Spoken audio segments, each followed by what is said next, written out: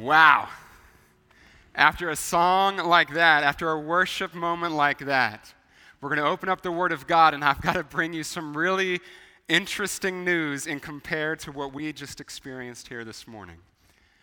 And that is in a recent Barna study, when asked why don't you go to church, polling nearly 4,500 believers across the nation, 40% of them said they find God elsewhere.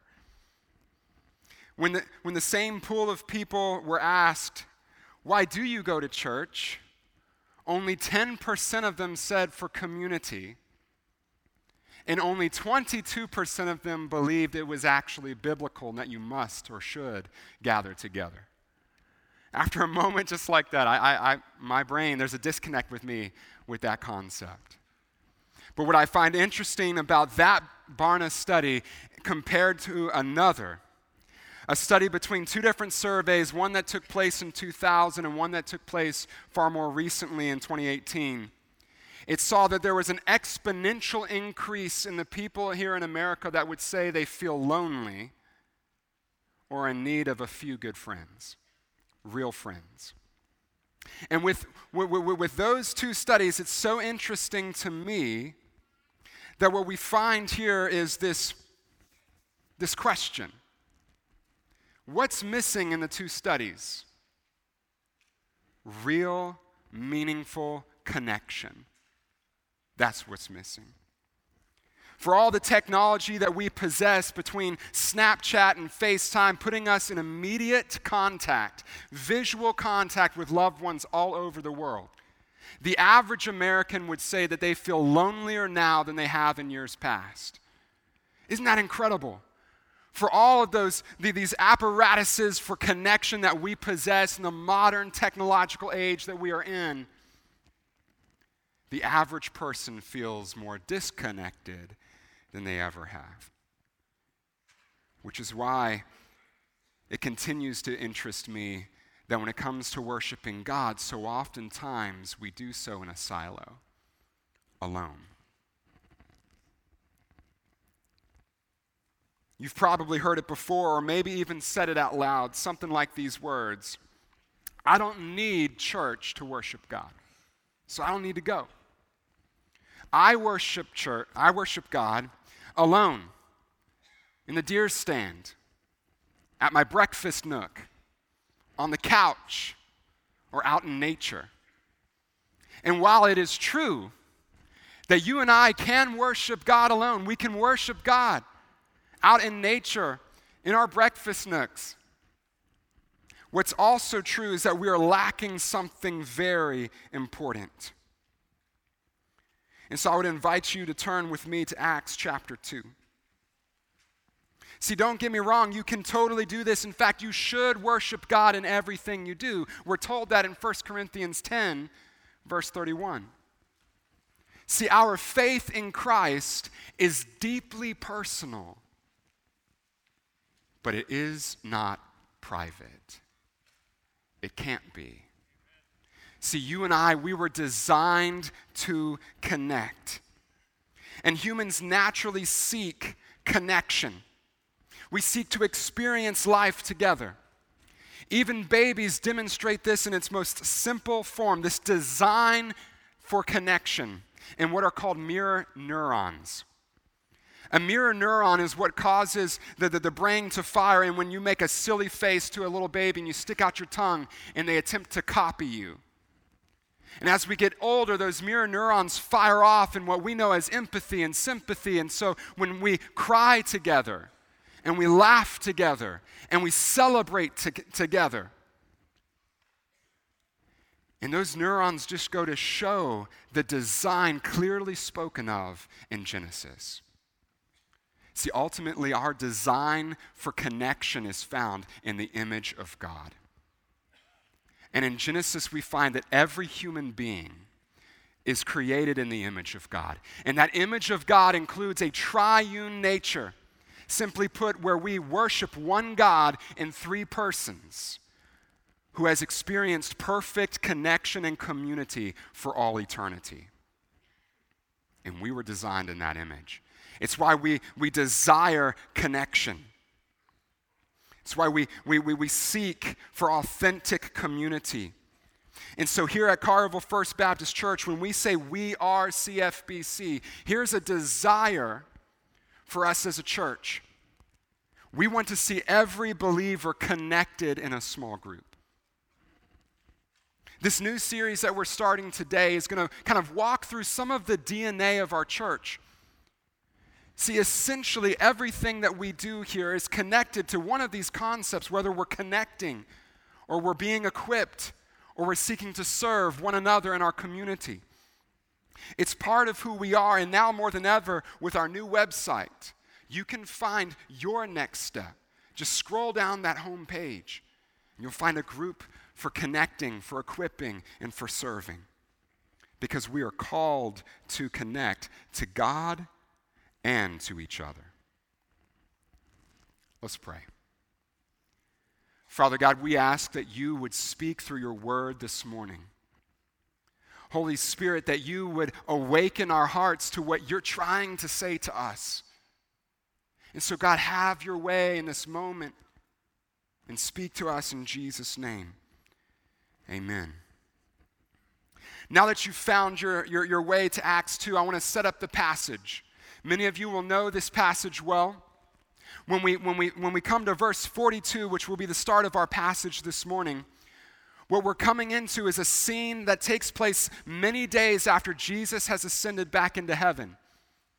And the apostles and believers in Jesus have gathered together on this rooftop of someone's home.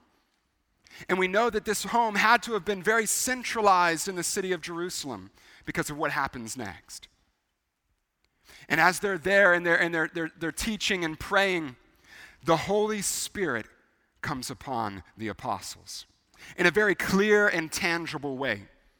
As tongues of flame are seen hovering above their heads, and those who have gathered together begin to hear them preaching the gospel of Jesus Christ, who died for the sins of the world and rose again in 3 days to offer life. And everyone who was gathered begins to hear them preaching in their own native language. And then Peter stands up on this rooftop and preaches one of the most spirit-filled sermons in the book of Acts. And he declares Jesus Christ, who was crucified, is now alive. And what we find here in this moment is that the very first church is born as 3,000 people respond to the message of Christ by placing faith in Jesus Christ. And 3,000 people are saved that day. See, church is not a building. It is a group of believers who gather together to worship God and love each other. That is what church is. And so when we come to verse 42, we are encountering the direct result of salvation and spirit-filled Christianity. Read with me in verse 42. And they, those 3,000 plus believers, devoted themselves to the apostles' teaching and the fellowship, to the breaking of bread and the prayers. And awe came upon every soul, and many wonders and signs were being done through the apostles. And all who believed were together and had all things in common. Immediately after coming to faith in Christ, these believers begin to gather together and meet together consistently and regularly. Why? Because they had just experienced a life-changing truth. They had just experienced Christ. See, we all desire connection. And these believers, they became excited to be with other people who had experienced the same experiences and who were excited about the same things. We see this play out today, for instance, now that Ja Morant has become one of the most dominant basketball players in the NBA. The popularity of Memphis Grizzlies games has increased exponentially as people are excited. Here's something I've noticed over the past several years, and it's so true, especially this past season. The city of Memphis is never as united as it is than when the Memphis Grizzlies are doing well. Isn't that interesting? See, as excitement grows, people begin to go to the games and they buy the merch and then they get all excited and they talk about what's happening. And people begin to take pride in Memphis. But see, you and I, we do the same thing when we go to a sports event and we begin cheering for one of the teams. Or when we go to concerts or conferences where we're surrounded by people with shared interests and excitement. Because see, ultimately, we all desire connection. And what's so interesting is in those moments, your age, your gender, your career, your background doesn't matter. Connection is bigger than those things. The difference here in Acts 2 is that these believers have experienced a life-changing truth. That Jesus Christ is the risen Savior of the world, the long-awaited Messiah, the way to God, and the source of life for all eternity. And so they come together excited because this goes beyond what they found in Jesus, goes beyond their hobbies, their careers, their families, or entertainment. Look in verse 42 again, their response, they devoted themselves to the apostles' teaching, which means the word of God. Because the Bible tells us in 2 Peter that the apostles wrote and taught as they were carried along by the Holy Spirit.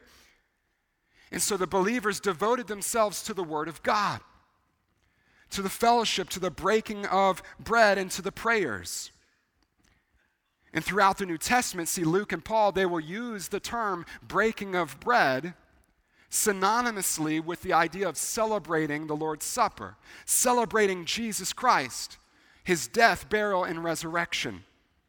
And of course, prayer is us connecting directly with God. But here's what I want you to notice. Out of those 4 concepts, 3 of them you can do by yourself. You can study the Bible alone. Now, one might argue that celebrating the Lord's Supper was always done in a group of believers, but you can celebrate Jesus by yourself. You can pray to God by yourself. But there is one of those concepts you cannot do alone. Fellowship. See, with these 4 concepts, there is one you cannot do by yourself because it's only able to be done in a community of believers. Fellowship. What God is demonstrating in Acts chapter 2 is that following Christ, don't miss this, is a 2-part equation. Devotion to God and devotion to each other. Do you see that? And as these people come to faith in Christ here in Acts chapter 2, the natural expression of their devotion to Christ is connection with each other. They devote themselves to each other. Why? Because they desire connection. Just like we all do, because we were designed to connect. Now, what I want to do in this moment, though, is I want to zoom in on some of the key words here in this passage. And I want you to see how this grows and plays out. So if you would, go back to verse 42 and check this out. As we've seen these 4 concepts and what they demonstrate about the 2-fold equation, let's talk about the first word that describes this connection they experience. Look at it in verse 42. And they devoted themselves to the apostles' teaching, to the fellowship, the breaking of bread, and the prayers. They devoted themselves. The word devoted is an action word. And it means to be constant and consistent. It looks like intentional choices and actions over time. Meaning this wasn't just something that happened once. What Luke is doing here is he's describing and summarizing the life of the early church. This natural expression to connect together. And so they were devoted followers of Christ, which meant they were devoted to God and to each other. So if the apostles' teaching is the word of God, and the breaking of bread is the Lord's Supper and celebrating Christ, and prayer is our direct communication with God, then what about this word fellowship? This word fellowship in Acts 2 is one you're probably familiar with, even in the Greek. The word is koinonia. And it's most often translated in our English translations as fellowship. The issue is that today the word fellowship has really kind of lost some of its meaning with us. Because when we think of fellowship as good Baptists, we picture a good meal. And although they're breaking bread together and enjoying meals together, that's only part of the word. See, in the Greek, koinonia literally means to share with, yeah, but to participate in. It's bigger than just sharing a meal. It's participating in each other's lives. To participate in. Watch how this word plays out as we come to verse 44. I want to direct your attention to our first truth this morning. That fellowship requires participation. Look in verse 44. And all who believed were together and had all things in common. And they were selling their possessions and belongings and distributing the proceeds to all as any had need. And day by day, attending the temple together and breaking bread in their homes, receiving their food with glad and generous hearts, praising God and having favor with all the people. These believers were together and had all things in common. It's not saying that they were carbon copies of each other. Each one had their own personality, background, careers, interests, everything. But when we come to this word, all things in common, it's the word koinos, comes straight from koinonia. And so they're sharing what they have. They're partnering together. They're participating in each other's lives. And this goes beyond being acquaintances. Fellowship requires participation. They're moving from observing what's happening from the outside to actively participating in each other's lives. Do you see that? So when they saw another believer in need, they met the need. This means that they were aware of those needs, because they were looking for those needs so that they could meet them. And so participation involves generosity. But don't miss this, these people weren't rich. It's not like they just had banks back in that day to store up cash. Instead, what this form of generosity looked like for them was a real tangible means. This meant that they were having to sell possessions like a sheep or land, in order to meet the need of another believer in Jesus Christ that they saw. See, this kind of generosity, this form of participation involves sacrifice. As we participate in each other's lives, we're sacrificing our time, our talents. We're helping them with maybe the skills that we have, and we see that they need help with something, so we're helping them do that thing. And we're also sacrificing our treasure because we are devoted to one another. And what happens here is this generosity and sacrifice, that's not the end of participation. Look what goes down in verse 46. And day by day, attending the temple together and breaking bread together in their homes, they received their food with glad and generous hearts. They come to faith in Christ and they begin to participate in large group gatherings. Now, no home could hold 3,000 plus believers in Jerusalem, okay? And so they would go to the temple to worship God and to receive teaching and to talk about the Word of God. But then notice that they still took those oftentimes more meaningful moments by gathering together in smaller groups. And they would go into the homes. And they would share meals together and pray together and celebrate Jesus together. See, participation involves generosity and sacrifice and gathering and celebrating, because real fellowship requires participation. Our second truth this morning, though, is that devotion to each other is not optional. Look again in verse 46. And day by day, attending the temple together and breaking bread in their homes, they received their food with glad and generous hearts, praising God and having favor with all the people. And the Lord added to their number day by day those who were being saved. And so they attend the temple and worship God together. They break bread together in their homes and celebrate a risen Savior together. And so see, eating is a part of fellowship. So have fun at lunch today. But it goes so far beyond a Wednesday night meal. And it goes even further beyond just Sunday morning attendance. See, devotion to each other, that kind of fellowship requires participation. We have to be actively involved in each other's lives. And the only way that can really happen in a meaningful way is in a small group, where you can be seen and you can be known and you can pray together very specific prayers. And that's what we see happen in Acts chapter 2. That's why it says that these believers devoted themselves to the teaching of God's word, to the celebrating of the Lord's Supper and to the prayers, but also to the fellowship. They devoted themselves in a constant, consistent choice to participate in each other's lives. And what's the result?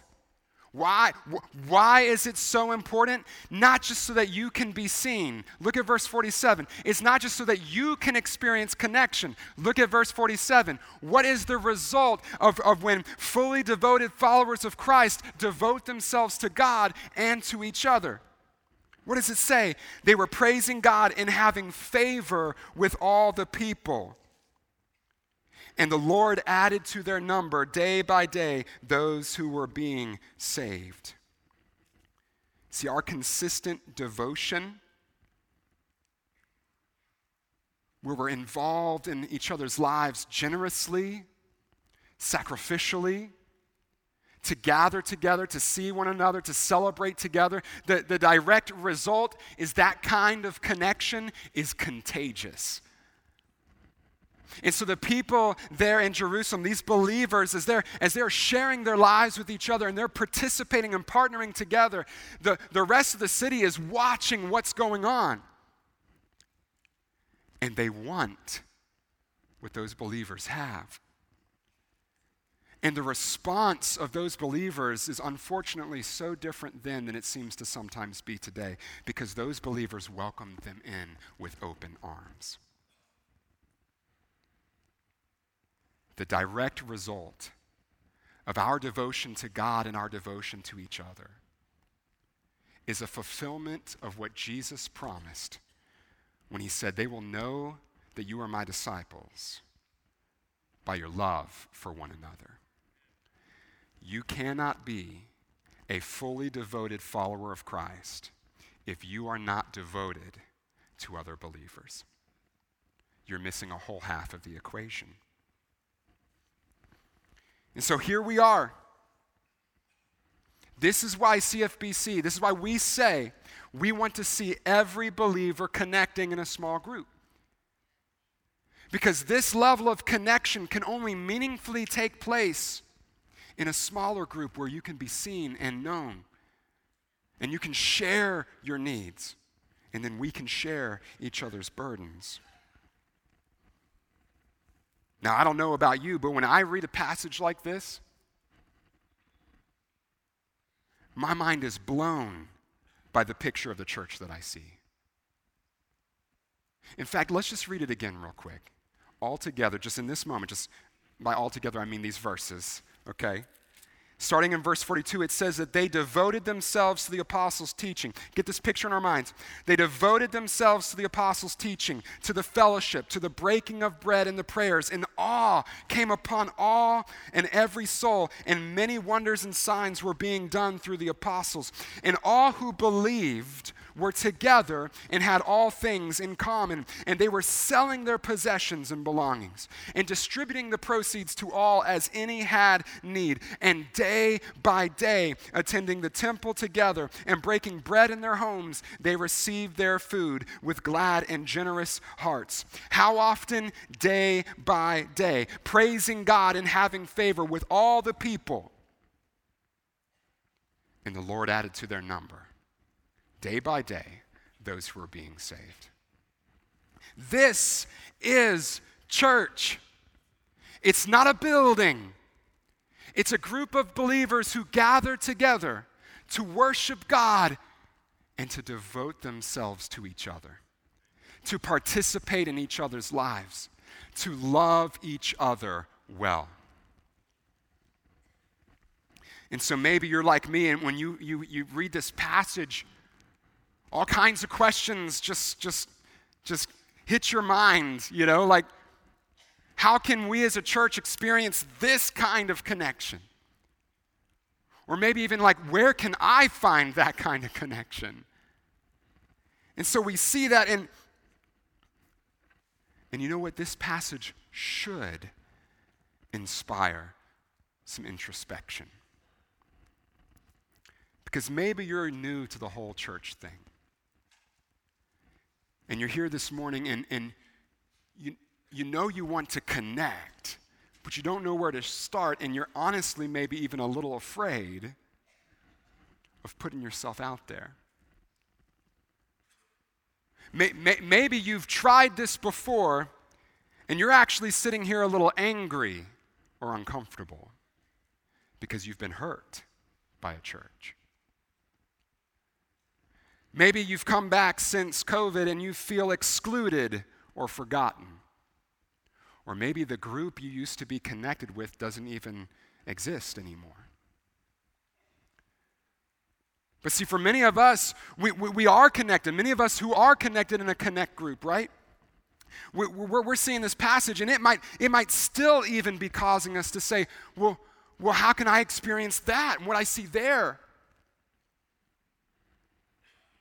See, whether you're feeling inspired or introspective, can I tell you your feelings are valid? But whenever we hear the word of God, we need to respond to what he's calling us to do. And in this moment, that's what God is beginning to call us to. Because here's the answer to how we can experience as a church this kind of real connection. Are you ready? It's a little ironic. It starts with you. How can we experience this kind of connection and community? It starts with you, but it doesn't stop with you. This is so important. To the disconnected in the room this morning, here's what I want you to hear. You are designed by God for connection. And every believer is called by God to gather together, to serve one another, and to love each other well. To those in this room who are already connected, hear me on this. Growth is not optional. Devotion to each other is not optional.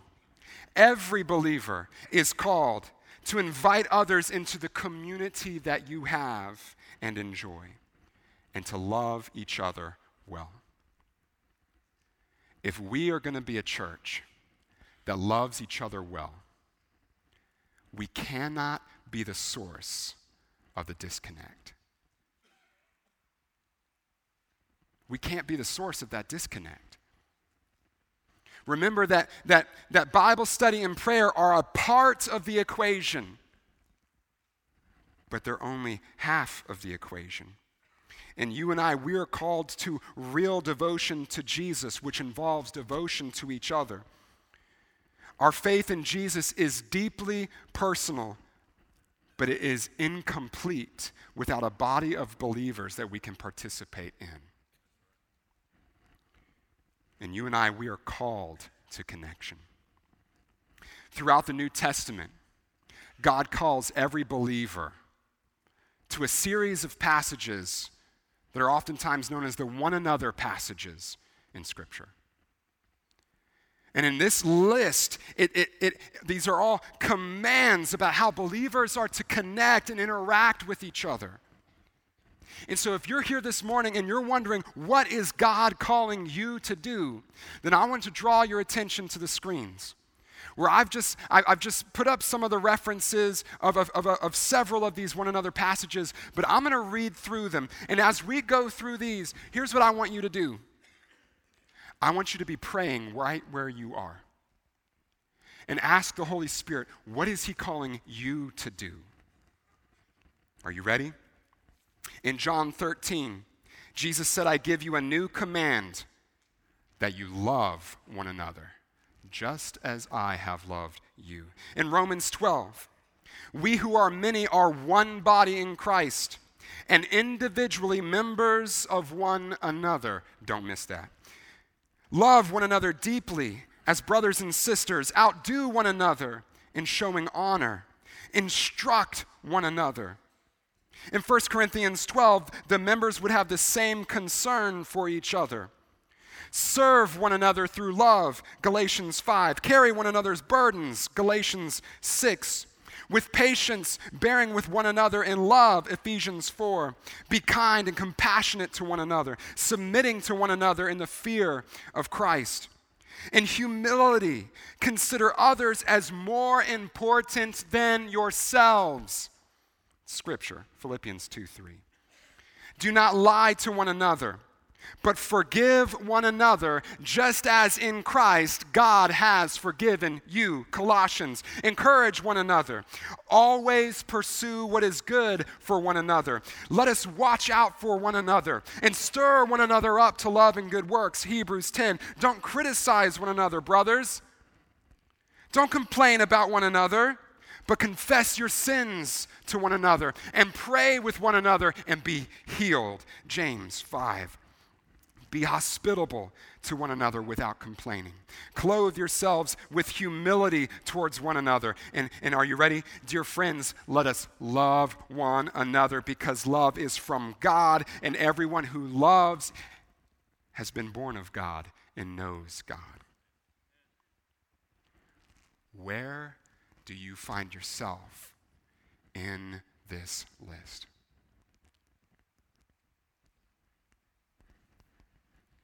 Devotion to each other is not optional. And so we're going to move into a time of response. And I'm going to ask the band to come back up, and I'm going to ask our staff to come down front. And our staff's going to be down front in order to pray with you and to minister with you. Because maybe you're here this morning, and the very first connection step for you is to place faith in Jesus Christ and become connected to God and a whole family of believers. And so if you've never placed faith in Jesus Christ and given up control of your own life and given it to God, then come down front and speak to one of our team members. They would love to pray with you. They would love to talk to you about how you can place your faith in Jesus and become connected with God. But maybe you've been searching around for a while, or maybe this is your first time here. But if you're not connected to a local church, hear me on this. You're called to be. And it doesn't have to be here, but we'd love for it to be. And so later this month, I believe January 24th, we're going to have Discover CFBC. It's a dinner that we have once a month. It's a free dinner. You can register online or call the office, and you can come and find out more about our church and meet Pastor Chuck and hear his heart for our church. And so if that's you, we want you to connect in a local body. Come down and talk to one of our team. But if you're not growing in a small group, then you're missing out on a whole equation here. That we would devote ourselves to each other.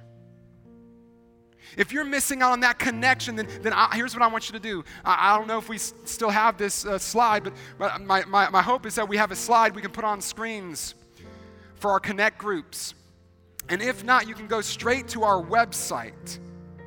and scroll down and click the group finder at the very bottom of the page, where you will find a whole list of all the Connect groups that meet. You can look for age, and you can even see people's pictures, okay? Get connected. Whatever the Holy Spirit is calling you to do, this you must do. Finally, if you're already connected, maybe what the Holy Spirit is calling you to do is to connect others to the community that you have and welcome them in with open arms.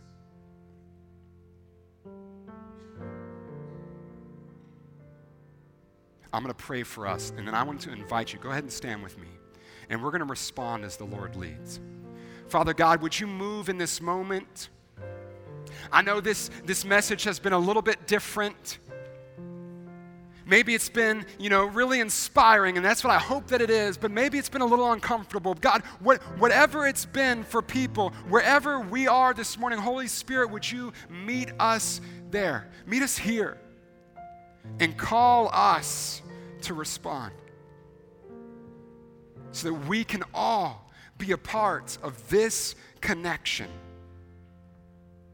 Father God, have your way in us in Jesus' name.